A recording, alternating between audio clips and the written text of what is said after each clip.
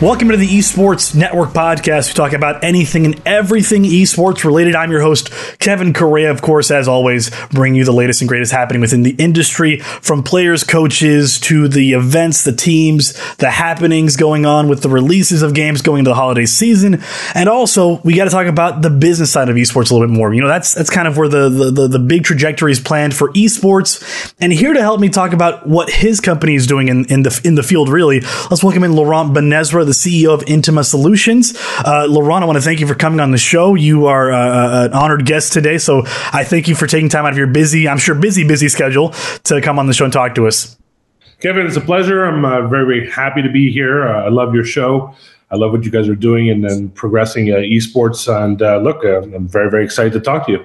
For sure. So, I mean, let's just dive right into this, right? Intima, you guys are an emerging leader for esports and iGaming, and in terms of what your subsidiaries are in the industry. It's product branding, advertising, marketing. It's a whole lot of that. And you're also kind of providing solutions in the esports gambling space as well.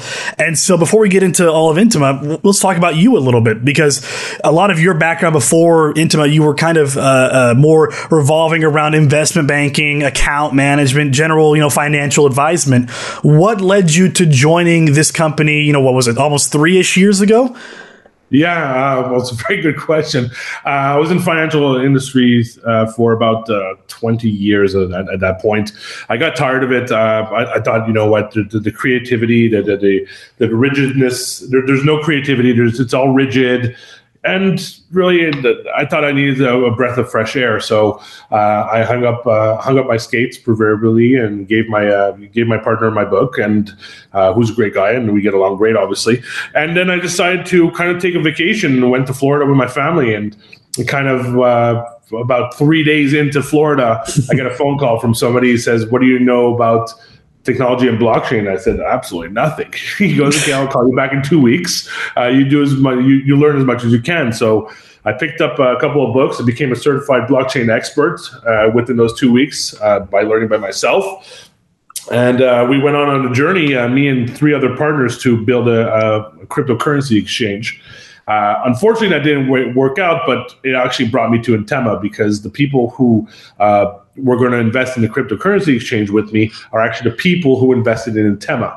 And they like my management style and like the fact that I can basically, work hard and grind things out to make sure that we get in our objectives.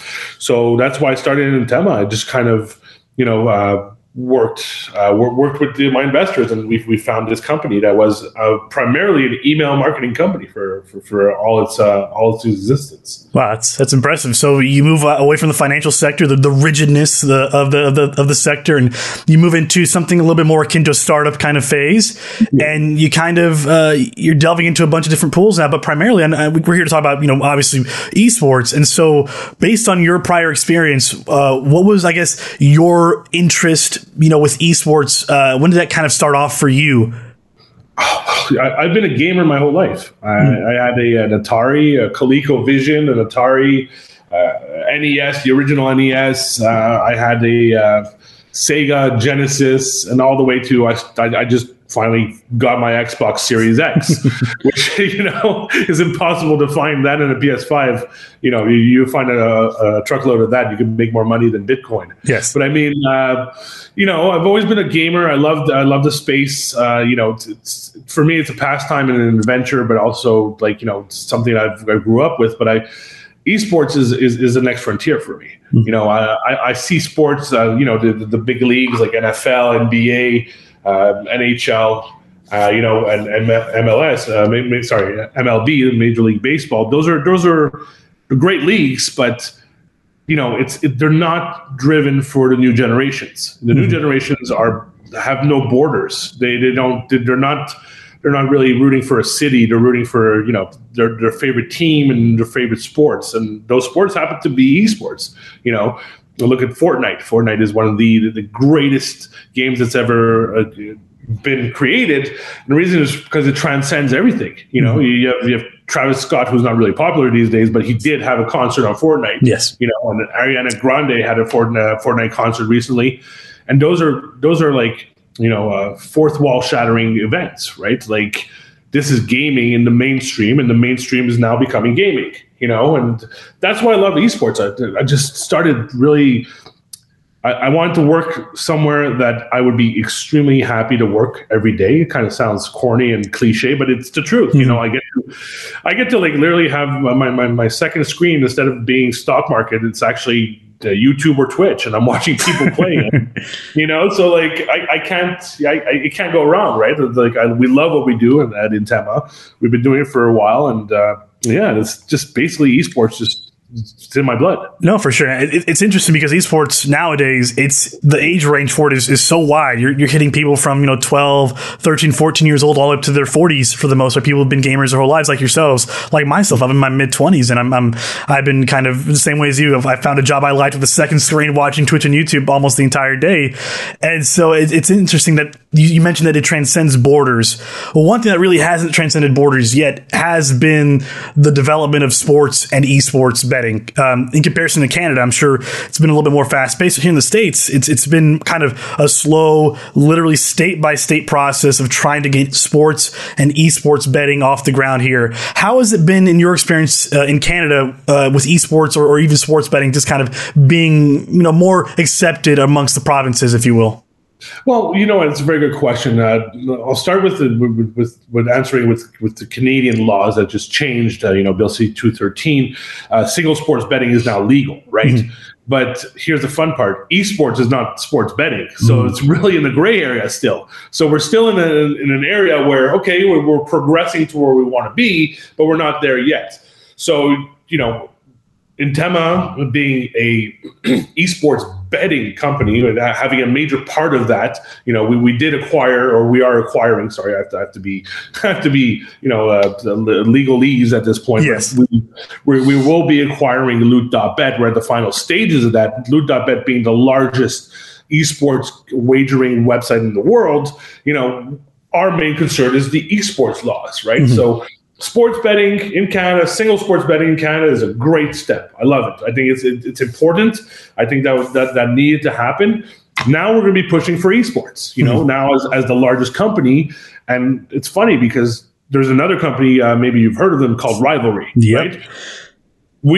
I believe Rivalry and us are very important players, or the most important players in this ecosystem. Reason for that is because we can push for legislation. We can push the boundaries, and we can do so even though we are competitors. We could work together and actually push towards legislation for esports, be it here in Canada and then to answer your second part of your question, the U.S. The U.S. is more progressive. The U.S. is pushing boundaries every day. You had Connecticut about 2 weeks ago that legalized esports wagering. You had Vegas, who did it during COVID. You have other states that are thinking about it very, very strongly. So it's moving. Mm-hmm. It's great.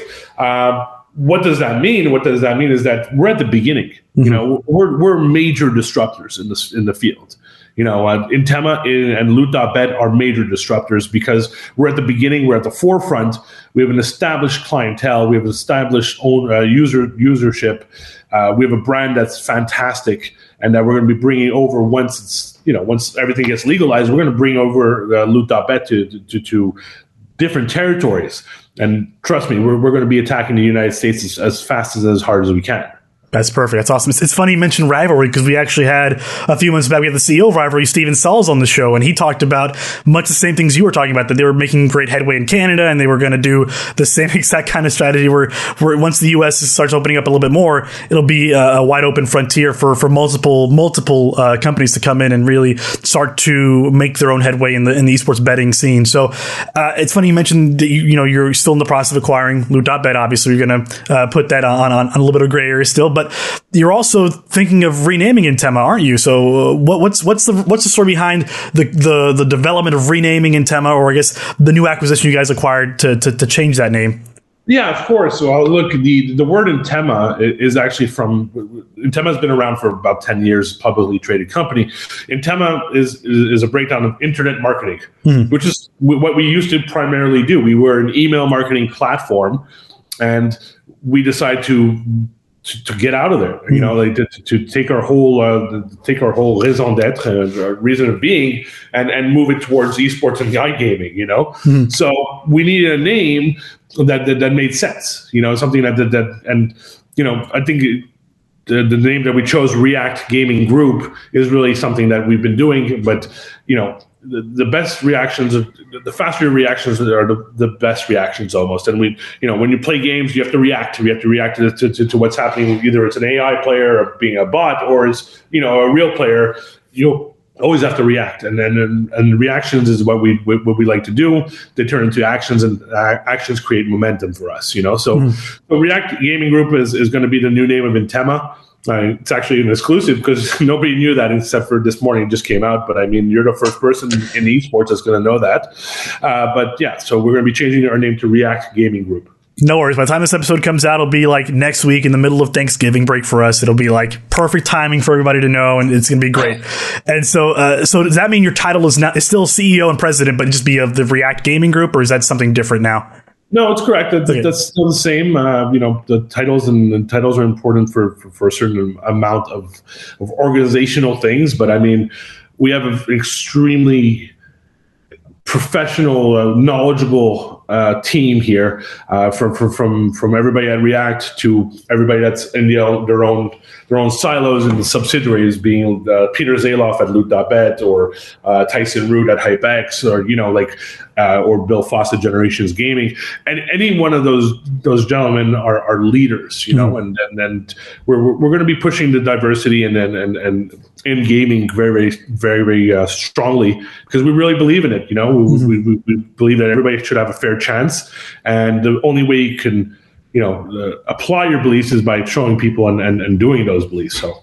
Yeah. For sure. And so obviously you guys are making strong headways in the esports betting scene. I mean, really, what was the drawing interest for you guys to get into esports betting? I know you mentioned it was like it's an early market. There's a lot of potential growth there. But now that you're in it, I mean, like, has that interest been satiated, if you will? Has been satisfied by what you've seen so far? Or is there still room to grow in terms of where you want to be in the esports betting market? There's always room to grow. You know, if you get satiated, then you know, you're not growing anymore. And we love to grow. Like, you know, this is something that we really want to take this challenge. Esports is in its infancy, right? It's at the beginning of where it's going to be. So we want to make sure that we get the best assets out there, the best companies, the best people, and then we build a legacy on top of that. We still love Loot.bet, obviously, but I mean, we still love the esports betting market because it's so young. It's just started, and as the tournaments get bigger, as the people and the professionals who are playing become superstars, then you're going to see more and more betting. You know, so for us, it's we really believe that we're at a fraction of where the betting could be. For sure. And so I don't think I can compare it to is really sports betting. So I've only had experience a lot with FanDuel and DraftKings, all that stuff from my side of things. I used to work at an ESPN affiliate here in Dallas. And so that was kind of my experience with betting. And so to see kind of a company like yours make major headways, I'm just curious. I mean, when it came to kind of making steps forward, making leaps forward and kind of creating your own space, what has been the strategy you guys have focused on? What have you guys kind of been implementing to make your name known in the esports betting space? Well, it's a very good question because we haven't really made our name known yet. You know, so like most people, when I just went to ESI London, which is a fantastic show, and they put on, you know, some great panels, etc. But I walked around, and nobody knew who I was, which is fantastic because you get a good reaction from people, you get their genuine reaction when they don't know who you are. You know, we really are always looking for mergers or acquisitions that are either disruptive or visionary or generate enough revenue. So that's three keys that we look at. And I'm sorry, it's a business talk, but that's really what we look at, right? We've been lucky to find with HypeX and Loot.bet visionary, disruptive, and revenue-generating companies right there. You know, the Bloodhound acquisition was one of the greatest moments for me personally. You know, who doesn't want to own an esports team, right? Like, for sure. The coolest thing in the world. But, you know, it happens to be that Matteo and his team built such a great brand behind the Bloodhounds. And then the expansion that they're going to be doing in the next couple of months is going to be really, really important in terms of community esports teams, right? Like that's what you're building. You're building a community. You want the users that you have, the followers that you have, are almost like your friends because they're watching you grow from 0 to, I think they're about cumulative of about 7.2 million followers in total for the whole team, and more following as we go into the pro Fortnite tournaments, etc. But I mean, yeah, that's just really what we've been doing. You know, the strategy is just, you know, find things that make, you make sense. And something that you'll be very happy in a couple of years and look back on, you know. For sure. So, I mean, just pretty much looking for mergers and acquisitions. So you signed up Bloodhound, your own esports team. You joined at HypeX, and you get Loot.bet on your resume as well. I mean, once you kind of have these companies under your wing, you kind of manage to figure out how to generate revenue off that. What challenges are there still to overcome for you guys in terms of, I mean, you're still putting your name out there, like you mentioned, but what other challenges presents itself to you that you kind of didn't expect along the way? Well, the integration is always hard, right? Mm-hmm. You have a vision, you have a dream, you get lucky enough to achieve it, and get all these wonderful, incredible assets. Though they're companies and they're people, but for in terms of business, they are assets. Now it's time to integrate. Now it's kind of time to let's Loot.bet is an extremely well-oiled machine. Like I mean, Peter and his team have done a phenomenal, incredible job for the past 5 years, and they will keep doing that. And we're just there to help them by injecting marketing and expertise, and dollars and marketing and expertise. So Peter and his team, they're phenomenal, and I've never have to look at them. HypeX is a startup. It's a social skill-based wagering company, right? Mm-hmm. It's a platform where you play your tournaments, you build your tournaments, and you can win money, and you do so based on yourself. So if you're better than the other 150 players in the lobby, well, guess what? You make a couple of bucks, right? So that's a startup, but it's also a disruptor. Like nobody else does it. Mm-hmm. You know what I mean? You can't go to sports betting. You can't go to FanDuel and start doing skill-based wagering. How are you going to do it? You're going to hop on the field? What are you, Tom Brady? This is the only sector that has it. Esports is where you can achieve dreams. Like you can dream, and you could play, and you could win on a platform that we have, and we really have to nurture that one. The integration has to be stellar, because it's great to start, but as other people are to come, then you're going to see other companies trying to do the same thing. Same thing with Bloodhounds. You got to integrate. They're a bunch of kids. They're a bunch of kids playing video games. So you got to make sure they're coached well. They eat well. They have a schedule. Their mental health is important to us. Or else what are we doing here? For sure. And it's kind of like, I'm not going to say glorified babysitting. These are still kind of, there's still kids who kind of have to, they get on their own a little bit. But, you guys are pretty much there to kind of help bring them along in terms of entertainment, which is an awesome thing to see. And so, Laurent, I got to ask you, because this is such an interesting confluence of events where you're kind of between a team, between a tournament organizer, esports betting site, it's all kind of coming down under one umbrella. I mean, has there ever been a moment where you sat back, you said, wow, this is, in 10 years, I never thought this was something that I could really achieve, and now we've kind of come together and done this. What was like the single best moment of success or triumph for you while working with Entima, or now React Gaming Group? That's a tough one. I know. It's a very tough. I've been lucky enough to have been working with people who have believed, who are still believing, obviously, in the vision, in the dream that this crazy old 42-year-old man has in an esports world, right? Like, I mean, that's my single greatest moment. Is that about a year ago, we were at 2.5 cents, and I had $12,000 in the corporate bank account, mm-hmm. right? Like, we had nothing. Like, we were at the end of the rope, and I looked at my coworkers, my teammates, and I said, "Look, you're gonna have to trust me, and we'll get through this. And please don't leave me for another job. Like, stay." And they did stay, and then they're still here. They're both they've been now both promoted to executive vice presidents of the companies, and that was my single best moment, having them stay with me and the team stay together. And, there's other leaders out there that always come back to their teams. And now I understand, you're only as strong as your team is. So that's my greatest moment, is having my team with me the whole time. So let's talk about that a little bit more, because obviously you were in that startup phase a year ago-ish. Like you mentioned, you had little capital to work with and some very loyal employees. What were your thoughts in that moment? We're kind of like, man, we're up against the wall and a very hard place right now. Was it kind of like just hoping or kind of just trying to maneuver yourself to be in the right place at the right time? What exactly was going through your mind in that, I guess, that startup phase where you either you passed or you failed pretty much? Well, besides the blinding panic, the days of being in the coat closet, kind of crying. No, I mean, look, we were put to a test, and really we the process and what I felt was obviously despair, but at the same time hope, right? Like you have to believe in yourself and you have to find a way out, right? Like we knew that email marketing was not something that we can do. There's MailChimp, Constant Contact, Sendinblue, there's all these massive companies. How are we going to compete? So, it kind of put on my thinking hat and then my investment years or portfolio management thinking hat, and I started looking at valuations, to tell you the truth. I started looking at what has the craziest valuations right now. And I was reading an article from Luckbox.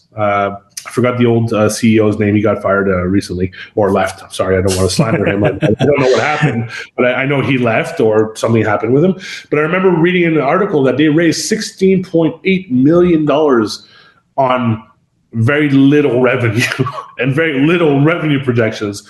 I said to myself, I have investors who are in the gaming space. I have with my partners with Lazarus Charbonneau, they're one of the most respected gaming law firms out there in the world. I'm sure there's things we can do together. And that's where we sat down and started moving towards gaming. Like every startup will go through that inflection point, right? It's like either you shut it down, and at that point we really thought of shutting it down. And then you wake up the next morning and you're like, okay, I'm not going to shut it down. I'm going to grind through it. If I fail, I fail. It's going to happen. I've had many failures in my life, and I'll probably have many more as we go, but you just have to kind of believe in your team and yourself. And that's what we did. It kind of sounds very cliche, but it's the truth. No, you're right. Cause it comes down to kind of just, do you want to quit or do you want to keep going? And you kind of made the decision, we're going to keep going. And you're still realistic about it. Cause obviously you admit, there's going to be future mistakes, just as there's much past mistakes. And so, just for clarification, Luck Group's CEO stepped down. He didn't get fired or anything like that. He just stepped down. So I didn't want to slander him. I wasn't he is listening to this. I'm sorry. I'm sure he's an awesome person. For sure. He just stepped down. So that was back, I believe, in March or May or something this year. So I just saw the article. So he just stepped down. It's okay. We're not slandering anybody. We're all okay here. But talking about other companies, of course, like I mentioned earlier, we brought up Rivalry, and other companies, of course, are your competition, like Betway as well. How do you guys compare yourselves to that competition? Do you guys look at what they're doing to success, or are you guys looking to do something different than your competition to kind of drive home success? I think, the gaming space is pretty much limited, meaning that there's not 5 different ways you can make revenue, right? Like it's pretty much the same story. It's FanDuel versus DraftKings. It's Betway and Rivalry versus Loot.bet. You're going to have these big players, and then there's enough market share for us to have. You know what I mean? What are we going to do differently? Well, we have a couple of tricks up our sleeve. Peter and his team have developed an incredible website, a great immersive,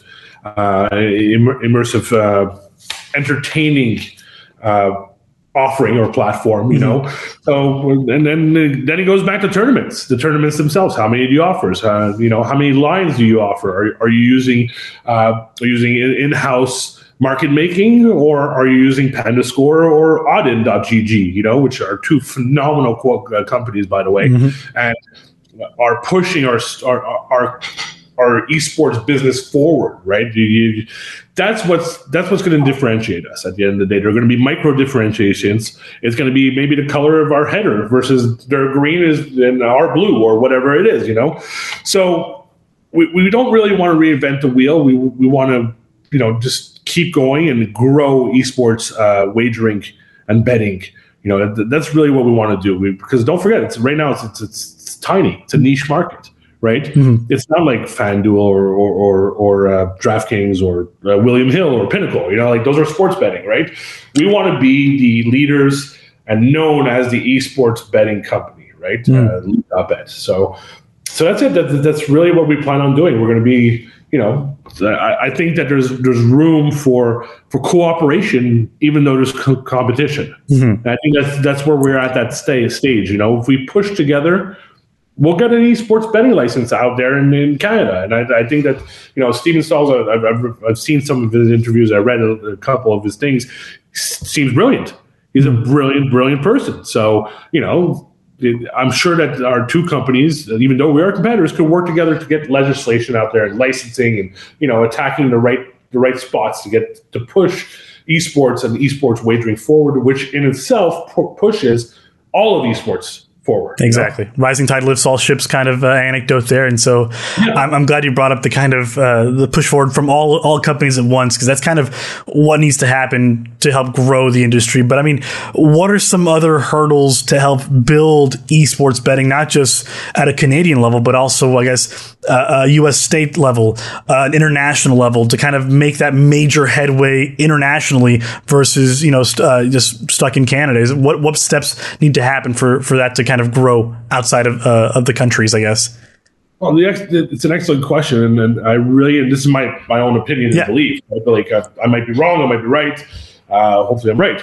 But I think mainstream acceptance. If we do have, and I know it might sound a little bit like old school, but cable TV. Cable TV is still watched by the majority of the population. If you start having a sports center, but like I know Jinx is trying to do so, and on them, have a channel or attack Sports Center and say, hey, all your audience, most of your audience that watches NHL highlights or whatever it is, they also play video games. So why don't you have a sports center or an esports center? You know what I mean, or something like that. Mainstream acceptance will push esports to the future.